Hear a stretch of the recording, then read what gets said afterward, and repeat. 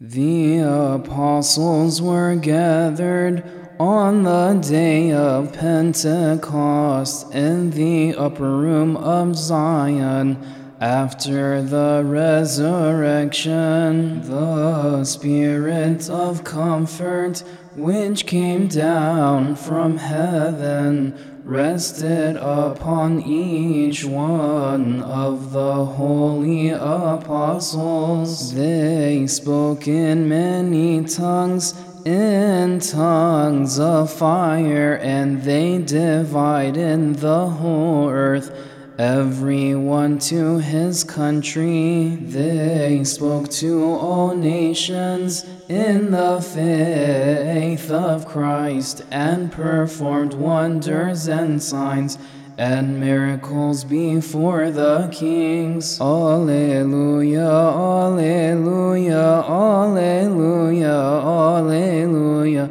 Christ ascended to heaven and sent us the Comforter. This is he to whom is due glory with his good Father and the Holy Spirit, from now and forever.